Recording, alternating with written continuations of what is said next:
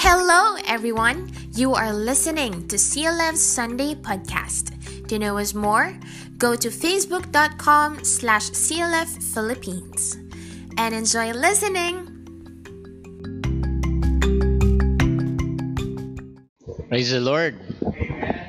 Merry Christmas. Amay na. Merry Christmas. Pwede ba lingunin mo yung katabi mo at sabihin mo, Merry ka sa Christmas. Yan. Yan, Merry. Merry Christmas. Palakpakan po natin ang Panginoon. Purihin ng Diyos sa hapong ito. Sino po ang mga buhay? Pumalakpak ang mga buhay. Yung naniniwala siya, aabot siya ng 2021. Pumalakpak at magsabi ng Hallelujah! Thank you, Lord! Yun. Yan ang mga Merry. No? Alam nyo po, kahit wala tayong masyadong handa sa Pasko, importante, malakas tayo. Amen? Importante, buhay tayo at may hininga. At higit sa lahat, ang Panginoon po ay hindi nagbabago sa atin. God is good. Amen? Mabuti po ba ang Diyos? Purihin ang Panginoon. So sa hapon pong ito, ilang araw na lang po ay magdadaos na ng kamangkanakan ng ating Panginoong Hesus. Sino po excited? Sino excited? Parang yung excited. Yun, ako excited ako. Marami akong inaanak. Kasi lahat sila nasa ibang bansa eh. Kaya excited ako. Praise the Lord. So sa hapon pong ito, ang ating pong pag-uusapan, wala pong dito ko ilalayo sapagkat nalalapit na po ang Pasko. Pinamagatan ko po itong handa sa Pasko. Yan. So ito pong ating handa sa Pasko. Are we live? Live po ba tayo? Live. Kasi tagilid ako eh. No? Okay lang ba to tagilid? Okay. So welcome po sa ating mga tagapanood sa iba't ibang dako ng Pilipinas at ng buong bansa. Kasama na po dyan ang Divisoria na lagi po namin pinupuntahan linggo-linggo. God bless you. So magandang hapon sa atin mga kapatid. Today is December 20 at ang ating pong pag-uusapan ay patungkol po sa Pasko. Sapagkat ilang araw na lang tayo po ay magdadaos na ng Pasko. Amen! Yun, lahat ng mga pinagpala magsabi na Amen! Ganyan po yung walang sakit. Dapat alert ka. Amen? Kasi pag pinagmamasdan ko kayo, parang kulang sa regalo eh. Mamaya maglalabas ako. Okay? Wait lang kayo dyan. Okay? So, sa araw pong ito, we'll talk about handa sa Pasko. Dalawang klase po ang ibig sabihin niyan. Pwedeng yung kahandaan mo kung ano man yung mangyayari sapagkat based sa ating government, ang pinapalabas nila sa social media, ay dumadami raw po ang affected. No, hindi ako naniniwala doon. No, meron namang nagsasabi na huwag ka matakot kasi sa totoo lang, kahit ano mangyari, balot ka ng dugo ni Jesus. Pero kailangan pa rin natin mag-mask, kailangan natin mag-face shield, at higit sa lahat, may social distance. Yan. So, yun po yung wisdom naman doon to be balanced. But this afternoon, yung handa sa Pasko, dalawang bagay, ano? Pwede yung nasa lamesa mo, kung ano yung handa mo, maaring puro hamon, no? Or di kaya, puro lechon, dahil ilang buwang ka hindi nakatikim. Depende kung ano yung budget mo. No? Kung ang budget mo, 500 lang, pwedeng puro manok, no? No, na lahat ng klase. Depende yan. So this coming Christmas, we'll talk about handa sa Pasko. Are you ready? Ready na ba tayo, mga kapatid? Sabihin mo sa katabi mo, ready ka na ba? So sa akin ka muna, concentrate muna tayo dito. Ilang minuto lang naman po ako magsalita. Alam ng mga kapatiran yan, sandali lang po ako magsalita. Hindi po ako tumatagal, mga 3 oras. Pwede na po yun, dahil Pasko naman. Okay, so let us bow ahead and let us pray. Lord, salamat po sa hapong ito, Panginoon. Kami po ay nagkasama-sama upang minsan pa ay amin pong pakinggan ang inyo pong mensahe sa hapong ito. Lord, patuloy po kayong mapakinggan ng bawat isa. Itago niyo po kami sa inyo pong kapangyarihan, sa inyo pong kabanalan, sa inyong kaluwalhatian, upang ang salita mo lamang ang siyang matanggap ng bawat isa sa amin. At kung kaya kami, Panginoon, ay mapuspos, at patuloy na ang kagalakan, kapayapaan, at ang iyo pong kapangyarihan ay sumaamin. Today, Lord, pagpalain mong salita mo in Jesus' name. Amen! Amen! Makakaupo na po tayo. Ayan po. Sige po, makakaupo na po tayo. So, sabi ko kanina, yung gaano ba kahanda ang mga tao sa Pasko, no? Sapagkat marami pong nangyayari, iba't iba. Yung ating pong mga kababayan ngayon sinasalanta sa parting Davao, sa Mindanao, ano? Hindi rin sila ready. They are not prepared. But binahan na naman, mga kapatid. Marami pong nangyari sa mga nakaraang buwan sa ating pong bansa. Last year, hindi natin marami pong nag-celebrate ng Christmas na talaga namang ansasaya. Pero kayo, ngayon sa darating na Pasko, paano kaya yung paghanda ng bawat Pilipino, lalo na po yung mga Kristiyano, ano? And ang isa pang tanong dito, ano ba ang handa ng mga tao sa araw ng Pasko? No, tinanong mo na ba yung katabi mo at sinabi mo na sa kanya, ano ba ang handa mo? Kasi sa ating po mga Pilipino, di ba, likas sa atin, pag araw ng Pasko, lalo na yung kapitbahay mo, mahal na mahal mo yan. Pag araw ng Pasko, hindi mo makakalimutan yan.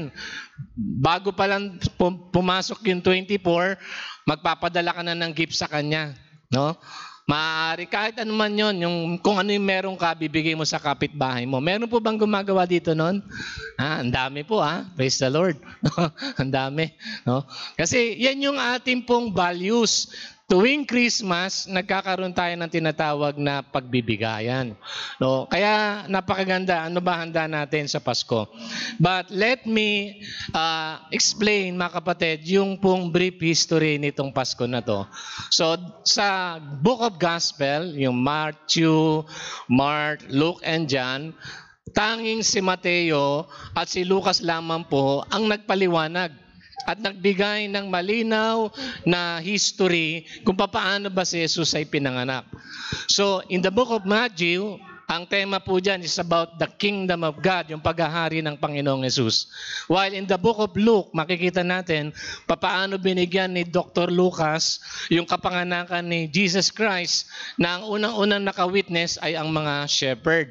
So, babaybayin natin yan para makita natin yung bang mga nakaranas ng Pasko sa time ng ating Panginoong Jesus nung siya'y pinanganak, handa ba sila? Mamaya maintindihan natin. So let's open our Bible. Meron po kayong Bible dyan sa tahanan ninyo. Dito po, meron tayong slide. At ang ating pong pag-aaralan ay makakita po natin sa aklat po ng Matthew. So Matthew chapter 2 verse 1 to 12. Ito po yung istorya kung paano si Jesus ay ipinanganak. At marami pong tao na hindi naunawaan at basta na lamang nilang binabasa ito. So last night, kung sino po yung mga nakapanood ng akin pong online, no, nagkaroon ako ng short series kasi kagabi, diniscuss ko yung about meaningful Christmas. Ngayon naman, yung handa sa Pasko. Kasi maraming tao ngayon, nag-iisip sila, ano bang handa ko? No? Hanggang sa wala ka na maisip kasi wala ka namang budget. Ayan, kakalungkot. Okay, let's read. Okay, nandyan na po ba kayo? Basahin natin. So, nakita niyo po ba? O, sambahan niyo po ako. Ready? Go! Panahon ng paghahari ni Herodes sa Judea nang ipanganak si Jesus sa Bethlehem. Nang siya'y isilang, may mga matatalinong tao mula sa silangan ang dumating sa Jerusalem. So they are not anong tawag sa kanila? Tatlong hari, yung nakagulian ng mga tao. Anong tawag po sa kanila? Magi, no? Okay, dito pantas, iba matatalinong tao. So verse 2, basa po. Nagtanong-tanong sila nasaan ang ipinanganak na hari ng mga Hudyo. Nakita namin sa silangan ng kanyang bituin, kaya't naparito kami upang siya'y, yan, verse 3, upa ng mabalita ni Haring Herodes, siya'y, ano po, naligalig, gayon din ang buong Jerusalem. Verse 4, kaya't tinipon niya ang lahat ng mga punong pari at ang mga tagapagturo ng kautusan at sila'y tinanong.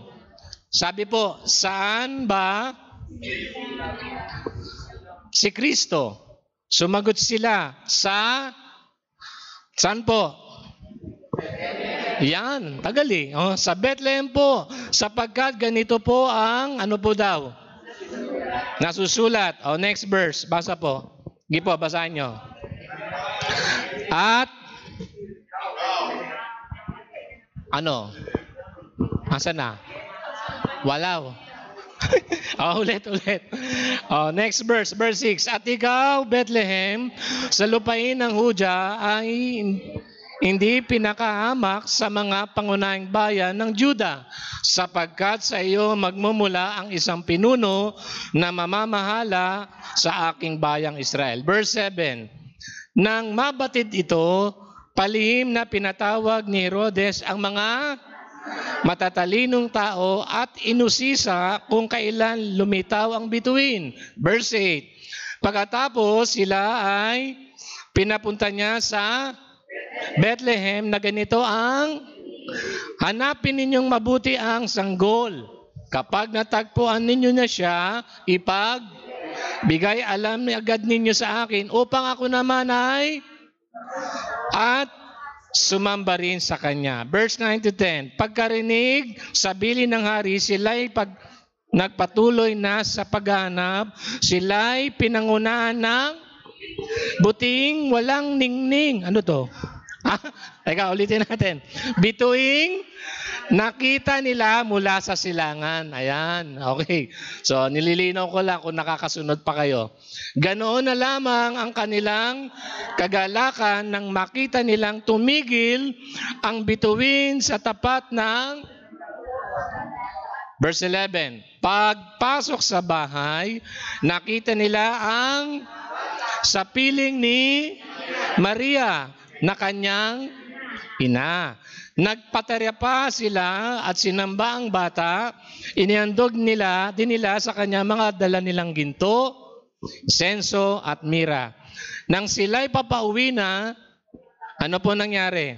Nakatanggap sila ng babala sa pamagitan ng panaginip na wag nang bumalik kay Herodes, kaya't nag-iba na sila ng daan pauwi at pumunta na sa Silip Malabon. Wala rito. Okay. So, purihin po ang Panginoon. Purihin po ang Panginoon. Nandyan pa po ba kayo, mga kapatid? Babaybayin natin to para maintindihan natin. Ginawa na po natin Tagalog para mas lalo nating maunawaan. So, based sa history, dito po sa aklat ng Mateo, ipinaliwanag ni Mateo kung paano ba si Jesus ay ipinanganak. At during his time, ito po ay paghahari ni Haring Herodes, ayan, King Herod. At during his time, alam natin, in the book of Luke, sa Luke, ibang description ni Luke. Sa chapter 2 ng Luke, makikita natin, ito rin yung time na kung saan lahat ng mga naninirahan sa Judea, sa Jerusalem, sa may Bethlehem, they have to register yung kanilang mga pangalan kasi nasa panahon sila na first time ginawa yung pagpapatala sa Luke chapter 2. So, kapag minute natin yung paliwanag ni Mateo at saka ni Lucas, maintindihan natin magkaiba po. But hindi po sila contradict, ano? Iba kasi yung na-witness ni Lucas at iba naman yung na-witness ni Matthew. Dito muna tayo kay Matthew. Ang sabi ni Matthew, meron po mga matatalino that they want to worship the Lord. Amen ba? At dahil nagkaroon sila ng tinatawag na pangitain, dahil ang matatalino po, in our time, sila po ay tinaguri ang mga scientists. Sa panahon po nila, ang pamantayan para naunawaan nila yung nangyayari sa kapaligiran, binabasa po nila yung mga bituin. Parang mangingisda. Sa mga mangingisda, alam nila kung maraming isda or wala. Babase sila sa ulap or sa mga star, no? The same din to mga matatalino, yung mga magi. Naka-base ang kanilang mga interpretasyon sa mangyayari sa kapanahunan based dun sa kanilang nakikita sa kalangitan. Now, dumating yung point na nakita sila ng sign. So, pumunta sila, nag-travel po sila, punta silang Jerusalem, at minit nila ang hari at nagtanong sila. At sinabi, saan ba ang lugar na ito? So, nagtanong sila, to make the story short, yung tanong ng hari sa mga Magi, sinagot ng Magi na ito sapagkat yung hari ay nagkaroon ng tinatawag na, ang tawag dito, na-alert siya kasi meron ng papalit sa kanya. So itong mga matatainong taong to, nagpunta sa hari at tinanong ng hari at malinaw yung binasa natin. Ang sabi po ron, kapag nakita nyo na ang bata, sabihin nyo sa akin. So ano po ang nangyari? Nag-travel po ang mga matatalinong tao. Alam niyo po ba kung ilang miles po ang layo po niyan to Jerusalem, papunta po ng Bethlehem? Sino po nakakaalam? Meron po kayong regalo sa akin. Marami akong dishwashing. Okay. Alam niyo po ba ilang miles yun?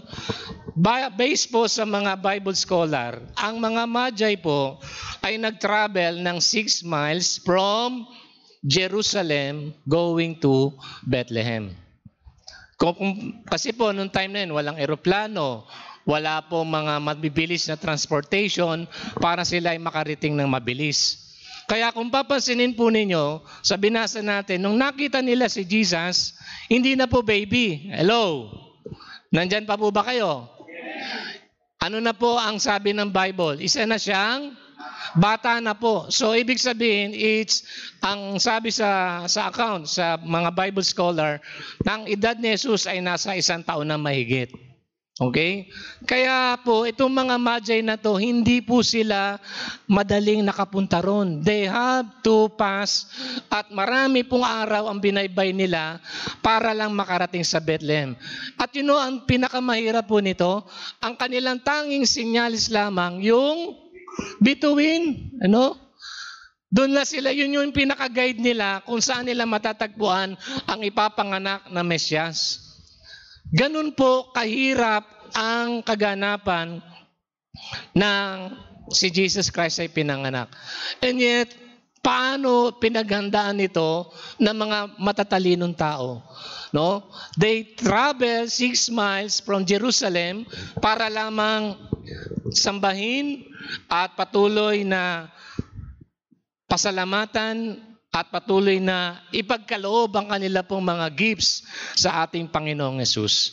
So makikita natin na hindi po naging madali ang travel ng mga matatalinong taong ito. Sa panahon natin ngayon, napakabilis na, di ba? Ang dami ng means of transportation para makarating tayo sa iba't ibang lugar. Pero sa kalagayan natin ngayon, ang hirap, di ba? Ang daming protocol, marami kang kailangang requirements dalhin o gawin para ka makauwi sa probinsya ninyo. Meron po bang uwi dito ng probinsya? Ayan, kasi mahirap talaga ngayon, kukuha ka ng travel pass, no? Kailangan magpapaswab test ka, tapos pagka positive ka, kawawa ka naman, yung malalaman mo, madidepress ka pa, magpapasko. Kaya yung iba hindi na umuwi. No? Meron naman umuwi kasi na lockdown, ilang buwan na dapat ang bahay nila sa ibang probinsya, hindi sila nakabalik, na lockdown sa Manila, so kailangan nilang umuwi. Iba-iba po ang istorya ng ating pong mga kapwa Pilipino. But marami pong tao, they want to experience Christmas. Kayo po ba gusto niyo maranasan ng Pasko? Amen ba? Amen?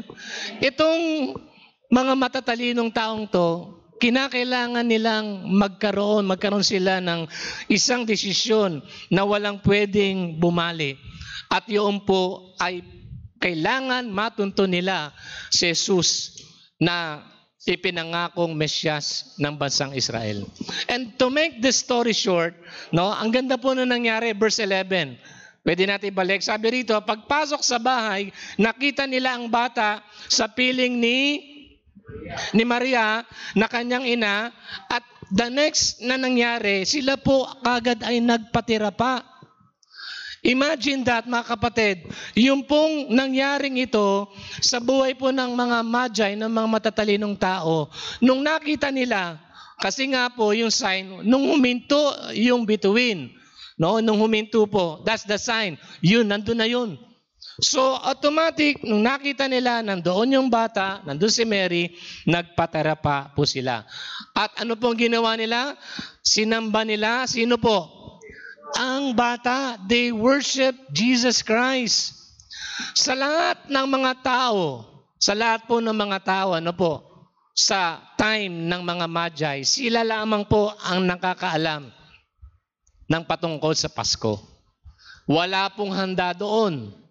Now, pag binasa mo ang Luke chapter 2, wala ring handa doon.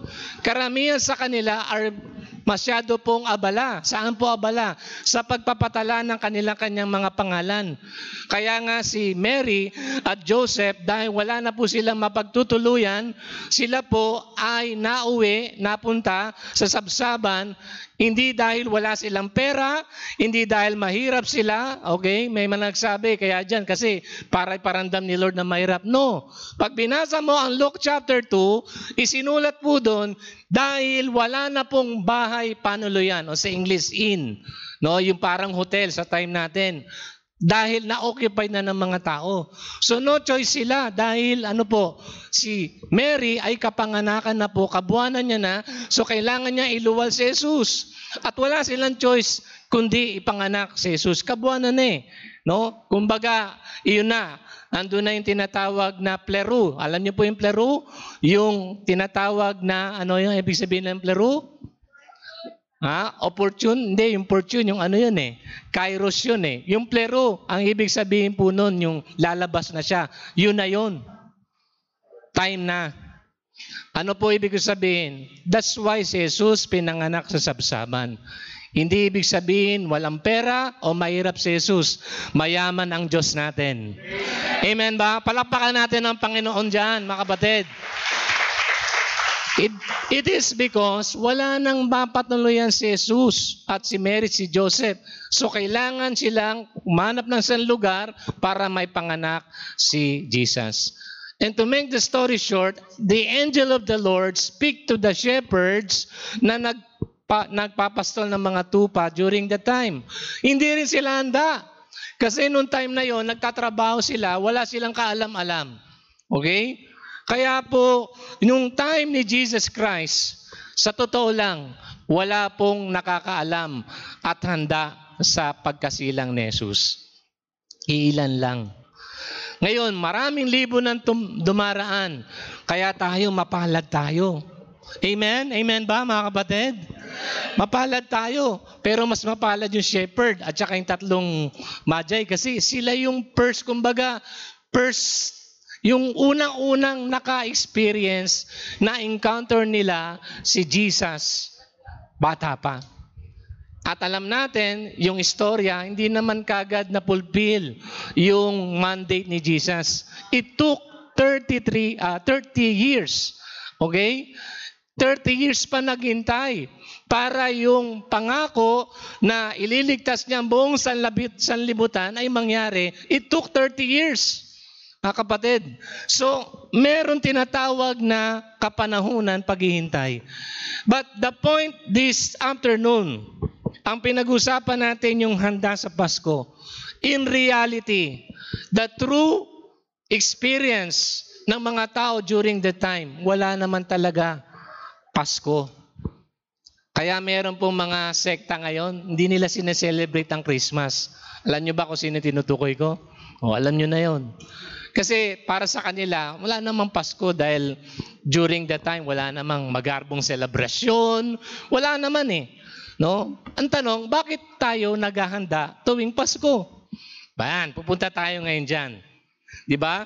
Kasi maraming tao, hindi naman nila nararamdaman yung Christmas, no? Sa ating kapanahunan, anong paghahanda ang ating gagawin sa Kapaskuhan? Kasi nga po, nasanay na tayo, buong mundo, mga tao, kinikilala natin na si Jesus ay tagapagligtas. Amen ba? At dahil niligtas tayo ng Panginoon, tayo ay nagagalak. Minsan lang po ito Tama po ba? Amen? Amen ba? Sino po masaya na yung Pasko darating? Pumalakpak nga yung mga masasaya. Darating na Pasko. Sino nagpapatugtog na sa bahay ng We wish you a Merry Christmas? We wish you a Merry Christmas. Sino nagpapatugtog na sa bahay? No, ito problema ng mga tao. Kasi nga COVID, so parang mindset ka, nagkakaroon ng mindsetting na huwag ka masyado mag-celebrate ng Pasko. Kasi malungkot ngayon eh. Tingnan mo nga yung katabi mo, mukha bang may COVID dyan o mukhang Pasko na? Kasi kapatid, tandaan natin ito. Lahat ng mga nagaganap sa ibabaw ng mundo, alam ni Lord. Amen ba? At for your information, during the time of Jesus Christ, meron din pandemic. Pandemic ang nangyari. Ano yon? In the book of Luke, chapter 2. No, anong ginawa ni King Herod? Pinapatay niya, sino? Ang mga bata. Pinapatay po niya. Matthew chapter 2. Bakit po? Kasi naisahan siya ng mga magi. Hindi bumalik. Nangusap ang angel ng Lord sa mga matatalinong tao. Ang sabi, huwag kayo bumalik kay King Herod. Kasi may plano siyang masama kay Jesus. So anong ginawa ni King Herod? Dahil sa sobrang galit niya, kapatid, anong ginawa niya? Inuutos niya, lahat ng mga bata, edad, 2 taon pababa, patayin! Nabasa niyo ba yan? Matthew chapter 2? Malinaw yun, di ba? Ngayon, during their time, malungkot din ang Pasko ng iba. Talaga namang may pamilyang umiiyak kasi nawalan sila ng anak. Totoo po yun. Kaya nga si Jesus, si Mary at si Joseph, inutusan ng angel ng Lord, punta muna kayo sa Egypt. Doon muna kayo hanggat buhay pa si King Herod. Alam nyo, alam ni Lord yung nangyayari sa atin ngayon. Amen? Alam ng Panginoon kung ano yung mga nararanasan natin. Kung ikaw ay nawalan bago dumating ang Pasko, huwag kang mag-alala. Magkakaroon ka. Amen? Amen ba? Amen? Sabi nga sa isang bigayan ng ayuda sa Manila, huwag po kayong mag-alala, mga kababayan. Hindi po kayo mawawalan. Ngunit pinapangako ko rin na hindi rin kayo magkakaroon. No? Parang ang hirap, no? Alam nyo, si Lord hindi ganun eh. Alam niya kung ano ang kailangan mo ngayon. Amen ba? Ang tanong, handa ka ba sa Paskong ito? Anong klaseng paghahanda ang ginagawa mo, kapatid? So, forget about yung fear. No? Kalimutan natin, yes, may pandemic. Tandaan natin, nandiyan ang Diyos. At lagi nating isa puso, isa isip na dahil magpapasko, ang kailangan maramdaman mo ang espiritu ng Kapaskuhan. Amen? Paano gagawin yung pastor? Mamaya pag-usapan natin. So ano-ano ba to? No? Sa ating kapanahunan, tapos na yung time ng mga matatalino, tapos na yung time ni Luke chapter 2, punta naman tayo ngayon sa ating pong generation. Kasi po, maganda yan eh. Maintindihan natin na hindi tayo basta-basta nagpapa-apekto. Kasi nga, sabi ko nga, malungkot na nga yung kapaligiran, malungkot ka pa. Hello? Wala na nga pera yung kapaligiran, wala ka pa rin pera. Malungkot eh. Ngayon, paano mo babaguhin yun? No? Madali po. Basta't maunawaan mo ang salita ng Diyos, magbabago ang lahat. Okay? So, ano ba yung mga dapat natin gawin?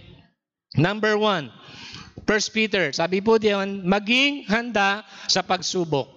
Sabi po, pakibasa nga natin yan, 1 Peter chapter 1, verse 6 to 7. Ready? Go. Ito'y dapat, kahit na maaaring magdanas muna kayo ng iba't ibang pagsubok sa loob ng maikling panahon. Ang gintong nasisira ay pinaparaan sa apoy upang malaman kung talagang dalisay. Gayon din naman ang inyong pananampalataya na higit na mahalaga kaysa ginto ay pinaparaan sa pagsubok upang malaman kung ito'y talagang tapat. Sa gayon, kayo'y papupurihan, dadakilain at paparangalan sa araw na mahayag si Jesucristo. Kapatid, walang exemption.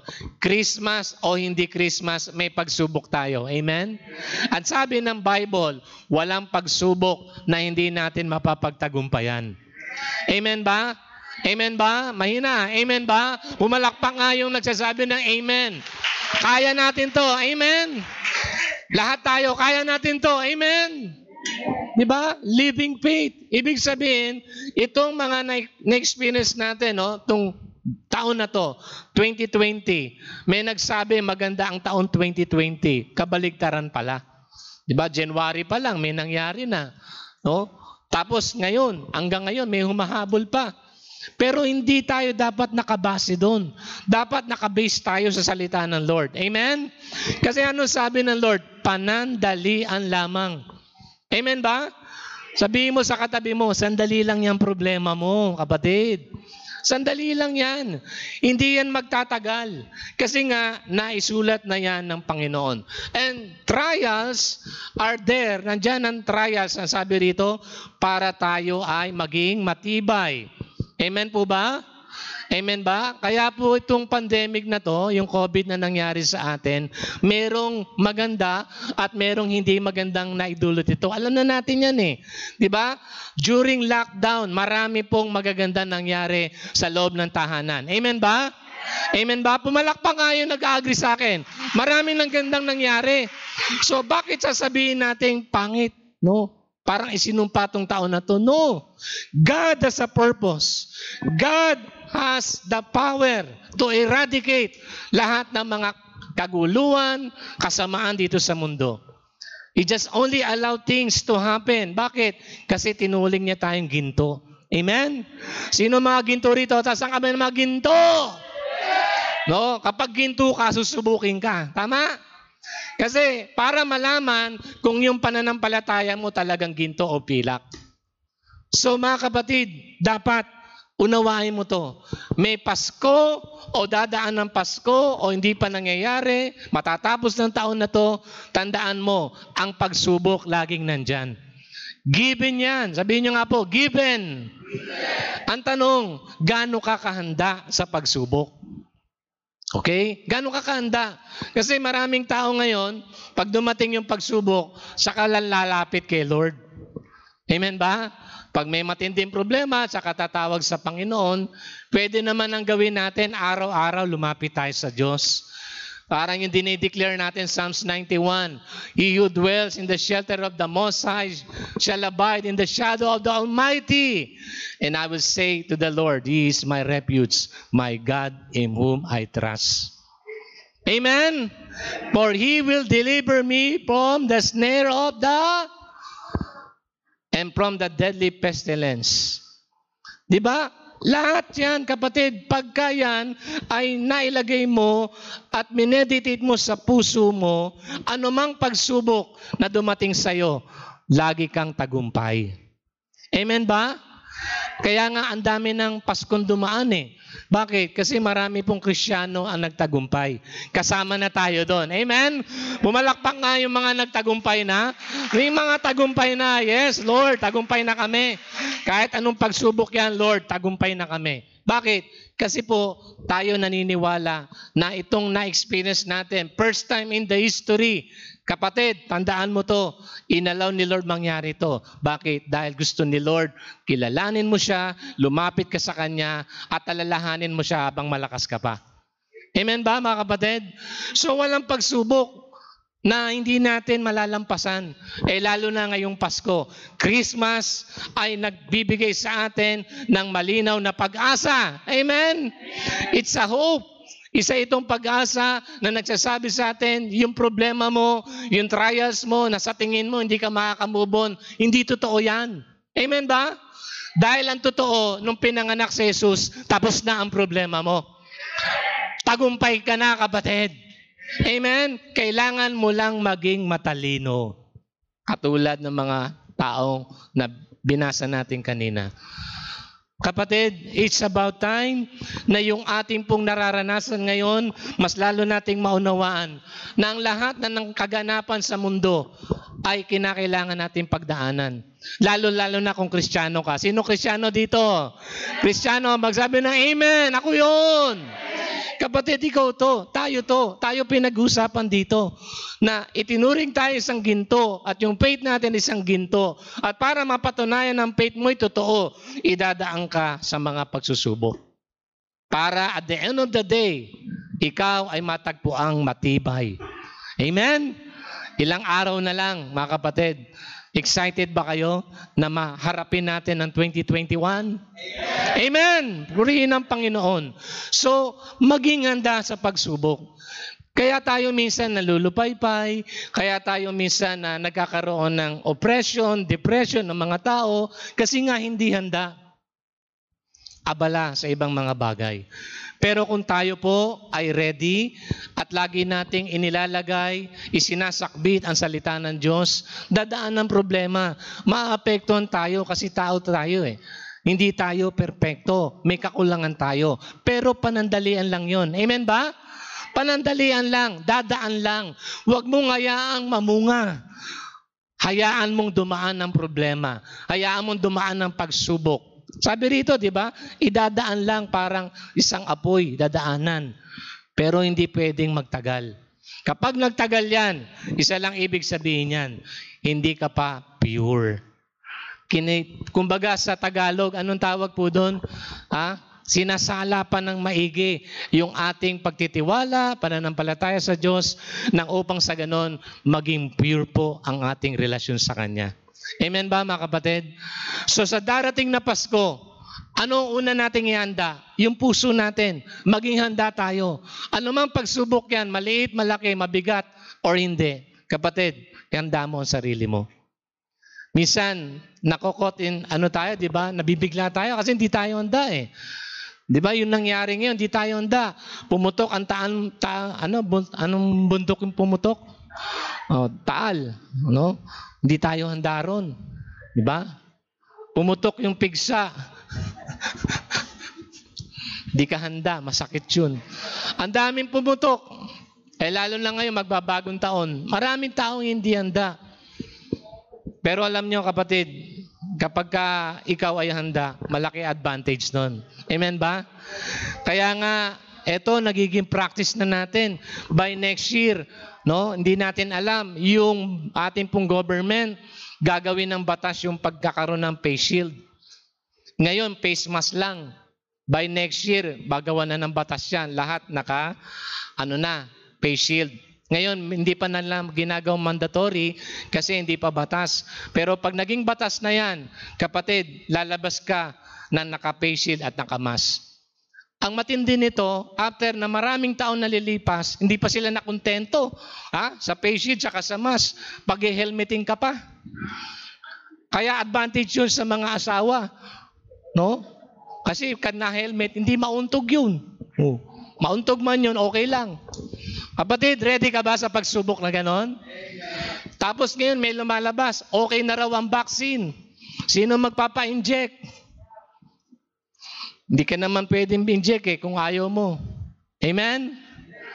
Paano kung i-offer sa'yo, may kapalit to, 1 milyon, tatanggapin mo? O sige po, ano oras ba? No? Dalin mo rito sa silip yan, walang tatanggap niyan. Hello? Joke. Alam mo mga kapatid, araw-araw may pagsubok, araw-araw itetest tayo. Pero yan po ay bahagi ng ating pong paglilingkod sa Diyos. So, throughout this year, from January until today, kapatid, ano yung pagsubok mo? Tandaan mo to, walang pagsubok na hindi mo mapapagtagumpayan. Kaya nandyan yan, isa lang ang sagot dyan, magtatagumpay ka. Maaring hindi pa ngayon, maaring ang tagumpay mo kapag sumurrender ka na kay Lord. Kasi kaya hindi ka nagtatagumpay, ikaw nangunguna eh. Hayaan mo si Lord manguna sa'yo, magtatagumpay ka. Palakpakan natin ang Panginoon, kapatid. Maging handa ka, Pasko o hindi, maging handa ka sa pagsubok. Sapagat ang mga Kristiyano, dapat laging handa. Amen? Pag sinabi ng katabi mo, pag-pray mo yung katabi mo. Pag-pray mo ba?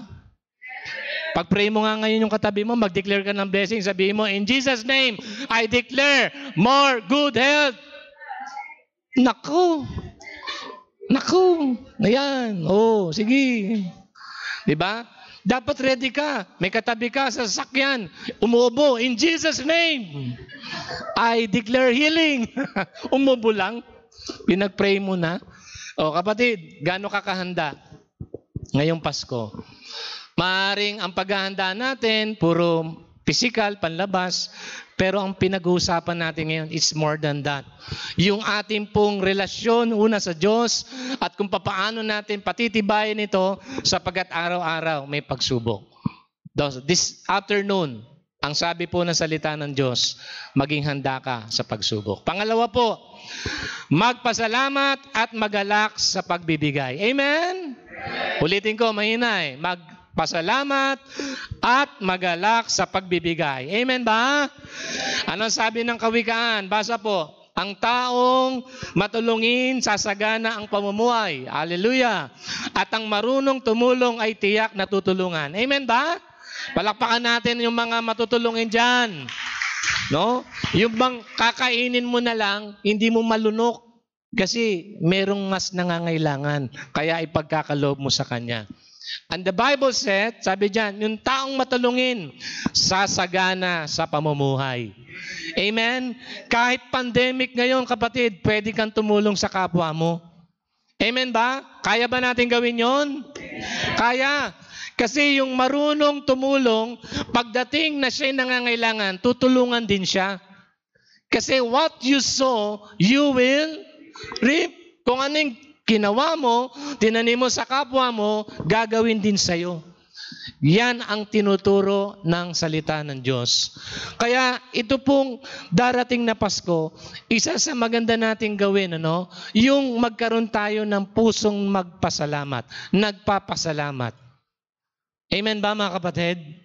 Ano po ito? Ito yung mas maganda, yung tignan mo kung ano yung meron ka. Ano ba yung meron ka? Huwag mong tignan yung wala ka. Kasi wala kang ang hamon, sila may hamon.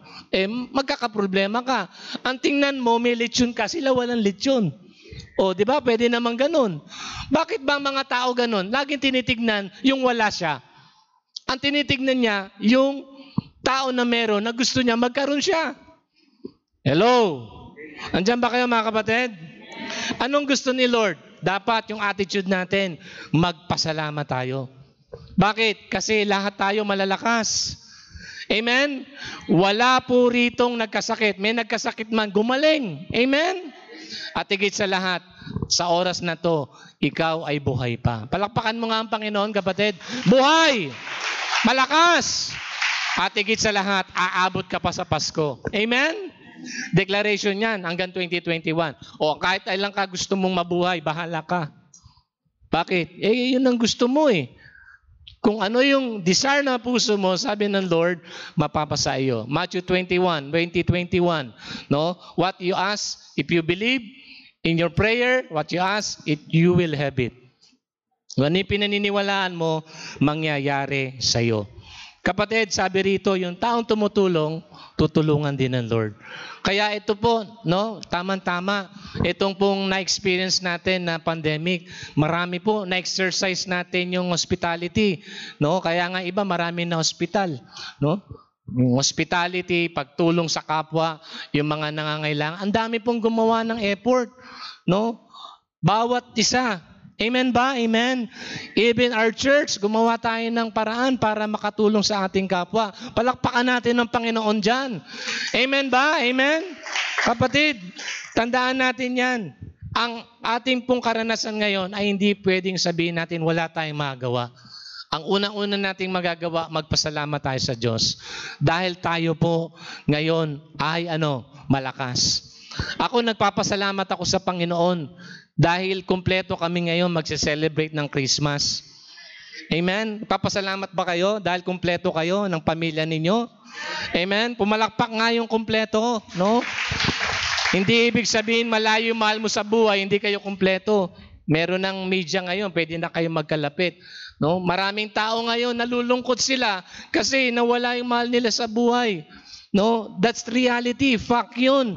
Pero kapag hindi mo yan tinanggap, hindi ka na move on, kapatid, at yung nagkaroon ka ng attitude, Lord, salamat, nawala man yung mahal ko sa buhay, may naiwan pang isa. Amen?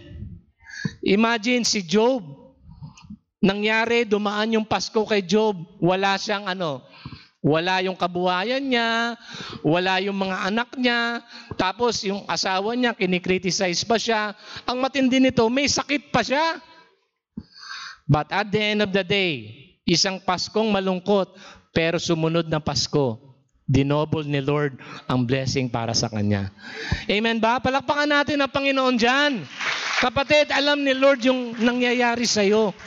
There is a season for everything, di ba? Sabi sa Ecclesiastes, okay lang maging malungkot, okay lang na umiyak, okay lang na manahimik. Panahon yan eh. Pero hindi tama yan kung mananatili ka dyan. Bakit? Kasi gusto ni Lord ngayong Pasko, magpasalamat ka. Kung hindi ka pa, yung wala pa sa season na gano'n, hayaan mo lang. Basta't nandun pa rin yung puso mo, lagi nagpapasalamat at nagagalak kang magbigay. Ano po sabi ng Lord? Alam na natin to, 2 Corinthians chapter 9 verse 7. Ang bawat isa ay dapat magbigay ayon sa sariling pasya, maluwag sa loob at di napipilitan lamang, sapagkat iniibig ng Diyos ang kusang nagbibigay ng may kagalakan. Hindi lang to ina-apply sa loob ng church. Ito ay ina-apply sa pang-araw-araw nating buhay. Amen? Kaya nga sabi sa Luke, di ba? Sabi ng Luke, give and it shall be given unto you. Ano sabi diyan? Ano sabi? Ano sabi? Siksik, liglig, at umaapaw. Pero walang mangyayaring siksik, liglig at umaapaw kung wala kang ginagawang effort na pagbibigay. Tama ba? Hindi lang yan ina-apply sa church. Yan po ay ina-apply sa araw-araw ng ating pong buhay. Amen ba mga kapatid? Kaya kapag ikaw ay generous, lagi kang nagpapasalamat at laging nandun yung kagalakan mo na mas nakatulong, makapagbigay kaysa tumanggap. Kapatid, tandaan mo to, kahit kailan ang Diyos, hindi kanya pagkukulangin. Ang Diyos natin ay tapat, ang Diyos natin ay mabuti, ang Diyos natin ay dakila, at kahit kailan ang kanyang mga sinabi gagawin niya. Dahil ang Diyos natin ay totoo pag nangako. Palakpakan natin ang Lord dyan. Hallelujah! Merry Christmas! Diba pagka panahon ng Christmas, nandyan yung mga inaanak natin, lalapit sa atin, bless po, ninong, ninang, diba? Meron nga ako nabasa sa social media, sabi, mga anak, alam nyo na, COVID ngayon. Bawal ang face-to-face. Sumagot yung inaanak, Nang, pwede naman po Shopee, Pwede naman pong Lalamove, Diba? Kaya wala pa rin ligtas si Ninong tsaka si Ninang. Alam nyo mga kapatid, mas maganda yung posisyon na ikaw yung nagbibigay. Amen? Kesa ikaw yung tumatanggap. Tama po ba? Kaya kung ano yung meron ka, pagpasalamat mo kay Lord at ibigay mo sa taong nangangailangan. Just like Jesus, ano lang meron? Nung nagpakain siya ng 5,000 tao, ilang tinapay, ilang isda lang. Anong kanyang attitude? Tumingala, nagpasalamat, at kumain po ang napakaraming tao.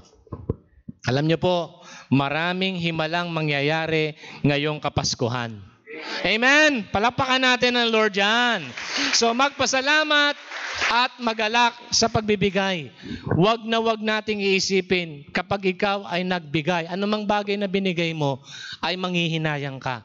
Lagi mong iisipin, pag nagbigay ka, kay Lord yun. Amen? Dahil pag nagbigay ka, si Lord ang magbabalik sa iyo, siksik, liglig, at tumaapaw hanggang sa hindi ka na makalutang sa sobrang pagpapala. Amen? Palakpakan natin ang Panginoon dyan. Hallelujah! So, 2020, maraming kaganapan, maraming mga negative. Until now, may mga tao natatakot, na ayaw na lumabas. Kasi yung ating pong government, lagi nilang kinukondisyon yung ating kaisipan na mag-ingat ka dahil tumataas ang COVID. Lahat tumataas. Pero tayo mga Kristiyano, mag-iingat tayo. Pero wag nating kalimutan, ang Pasko ay para sa mga nagtitiwala, nagpapasalamat, at patuloy na nagagalak dahil si Jesus ay pinanganak. Kaya purihin ang Panginoon sa Kapaskuhang ito. So, number 1, maging handa sa pagsubok. Pangalawa, magpasalamat at magalak sa pagbibigay. This Christmas, magkaroon ka ng kakaibang act. Yung hindi mo pa ginagawa sa buong buhay mo, ngayong Pasko gawin mo. No? Maaring may na-receive ka na gustong pagawa sa'yo si Lord, gawin mo. Hindi mo na kailangan magdalawang isip, gawin mo na. Dahil ginawa mo yan para sa Panginoon. Pangatlo po, mag-umapaw ang pag-ibig ni Kristo sa ating puso. Mag-umapaw yung love ni Jesus Christ. Alam natin na buong team, ang buong tema po ng Biblia is about the love of our God. Yung pagmamahal ng ating Ama. Kaya nga niya binigay ang kanyang bugtong na anak. Para po tayo ay maligtas. Tayo ay magkaroon ng kaligtasan. Tubusin tayo sa ating mga kasalanan. Kapatid, isang napakalaking pribilehiyo na tayo po ngayon nakakilala sa Panginoon. Amen po ba? Sino po rito sinasabi mo, Lord, salamat dahil nakakilala ko sa iyo? Magsabi nga ng amen. Sino rito nagpapasalamat ka, Lord, salamat kasi itong taon na to, mayroong mga bagay na hindi magandang nangyari sa akin. Salamat, Lord, dahil ang Panginoon, si Jesus, nasa puso kita. Alam niyo kapatid, kapag meron kang Panginoon sa puso mo, mawala na ang lahat. Amen ba? Mawala na ang lahat, wag lamang si Jesus. Sapagkat kapag si Jesus ang nawala, baliwala yung matatanggap mo rito sa lupa. Amen? Ano ba sabi ng Bible? Deuteronomy chapter 6, verse 5. Ano sabi dyan? Ibigin mo si Yahweh na yung Diyos ng buong puso, buong kaluluwa at buong lakas. Even in Matthew chapter 5 verse 43 to 44. Diba sinabi diyan, mahalin mo ang iyong kapwa gaya ng iyong pagmamahal sa iyong sarili.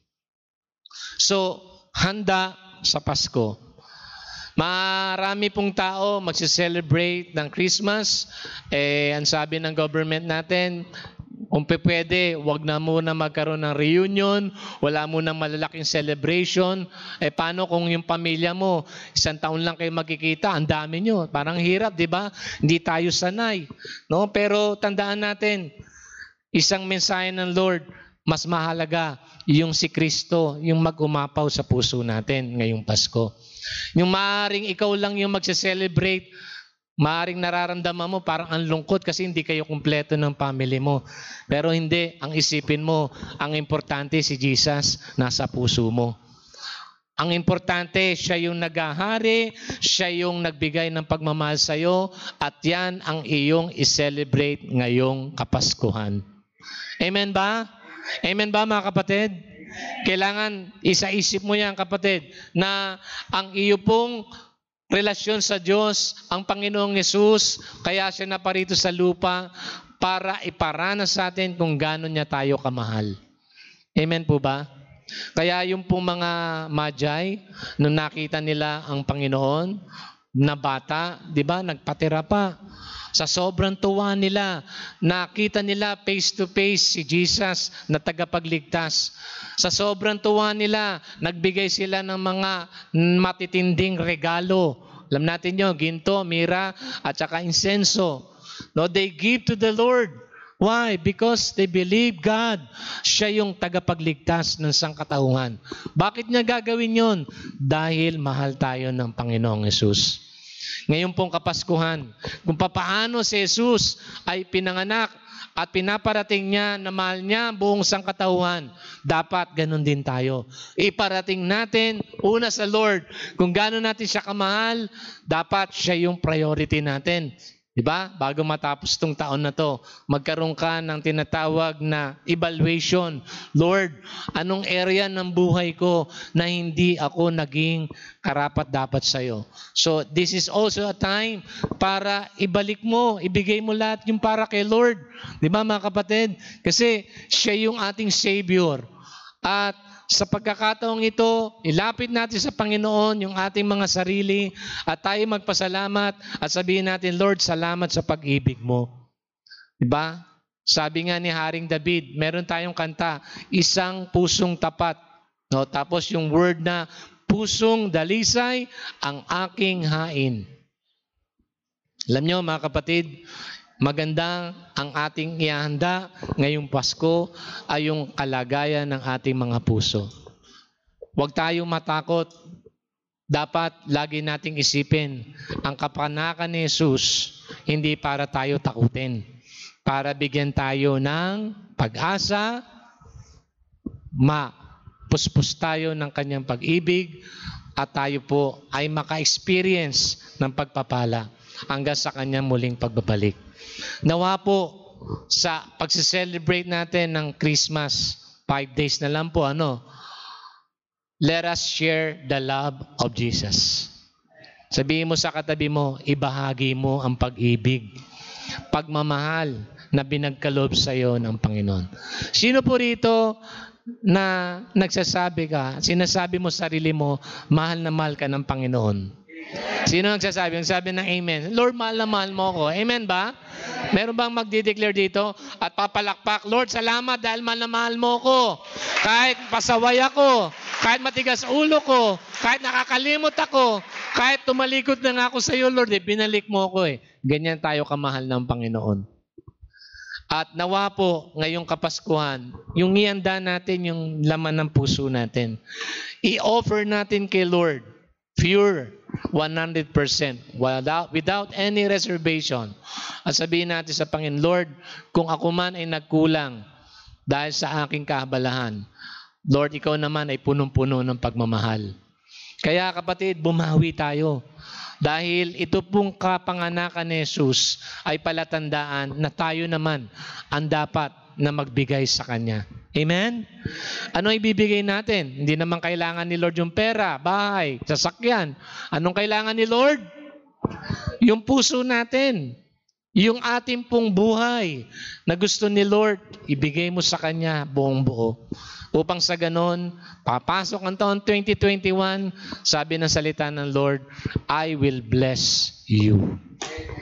Pagpalain tayo ng Panginoon, mga kapatid. Nawa sa hapong ito, sa ating pananalangin, tanggapin mo ang dinidesire ng puso mo. Kasama ang pamilya mo, kasama ang mahal mo sa buhay, at higit sa lahat ang bansang Pilipinas. Ako'y naniniwala na mahal ng Diyos ang bansang Pilipinas. Amen! Mahal ng Diyos ang bawat Pilipino. Ang mga taong naniniwala sa Kanya, ang mga taong umaasa sa Kanya, kahit kailan, hindi niya bibiguin. Amen? Kaya nga yung mga Magi, hindi sila nabigo. Dahil ang Lord ang nagbigay ng sign para sila magpatuloy. Ganon din sa atin. Huwag tayong susuko. Sabihin mo sa katabi mo, huwag ka susuko. Sabihin mo sa katabi mo, puso. Puso ang gagamitin natin para tayo po ay patuloy na magtagumpay sa ating labanan. Tumayo po tayong lahat, mga kapatid, at patuloy tayong manampalataya, maniwala na ang ating Diyos na isisilang ating pong sineselebrate traditionally, inaalala, dahil naniniwala tayo na siya ang ating pag-asa, siya ang ating pong Diyos na buhay, at ang kanyang pangako ay totoo.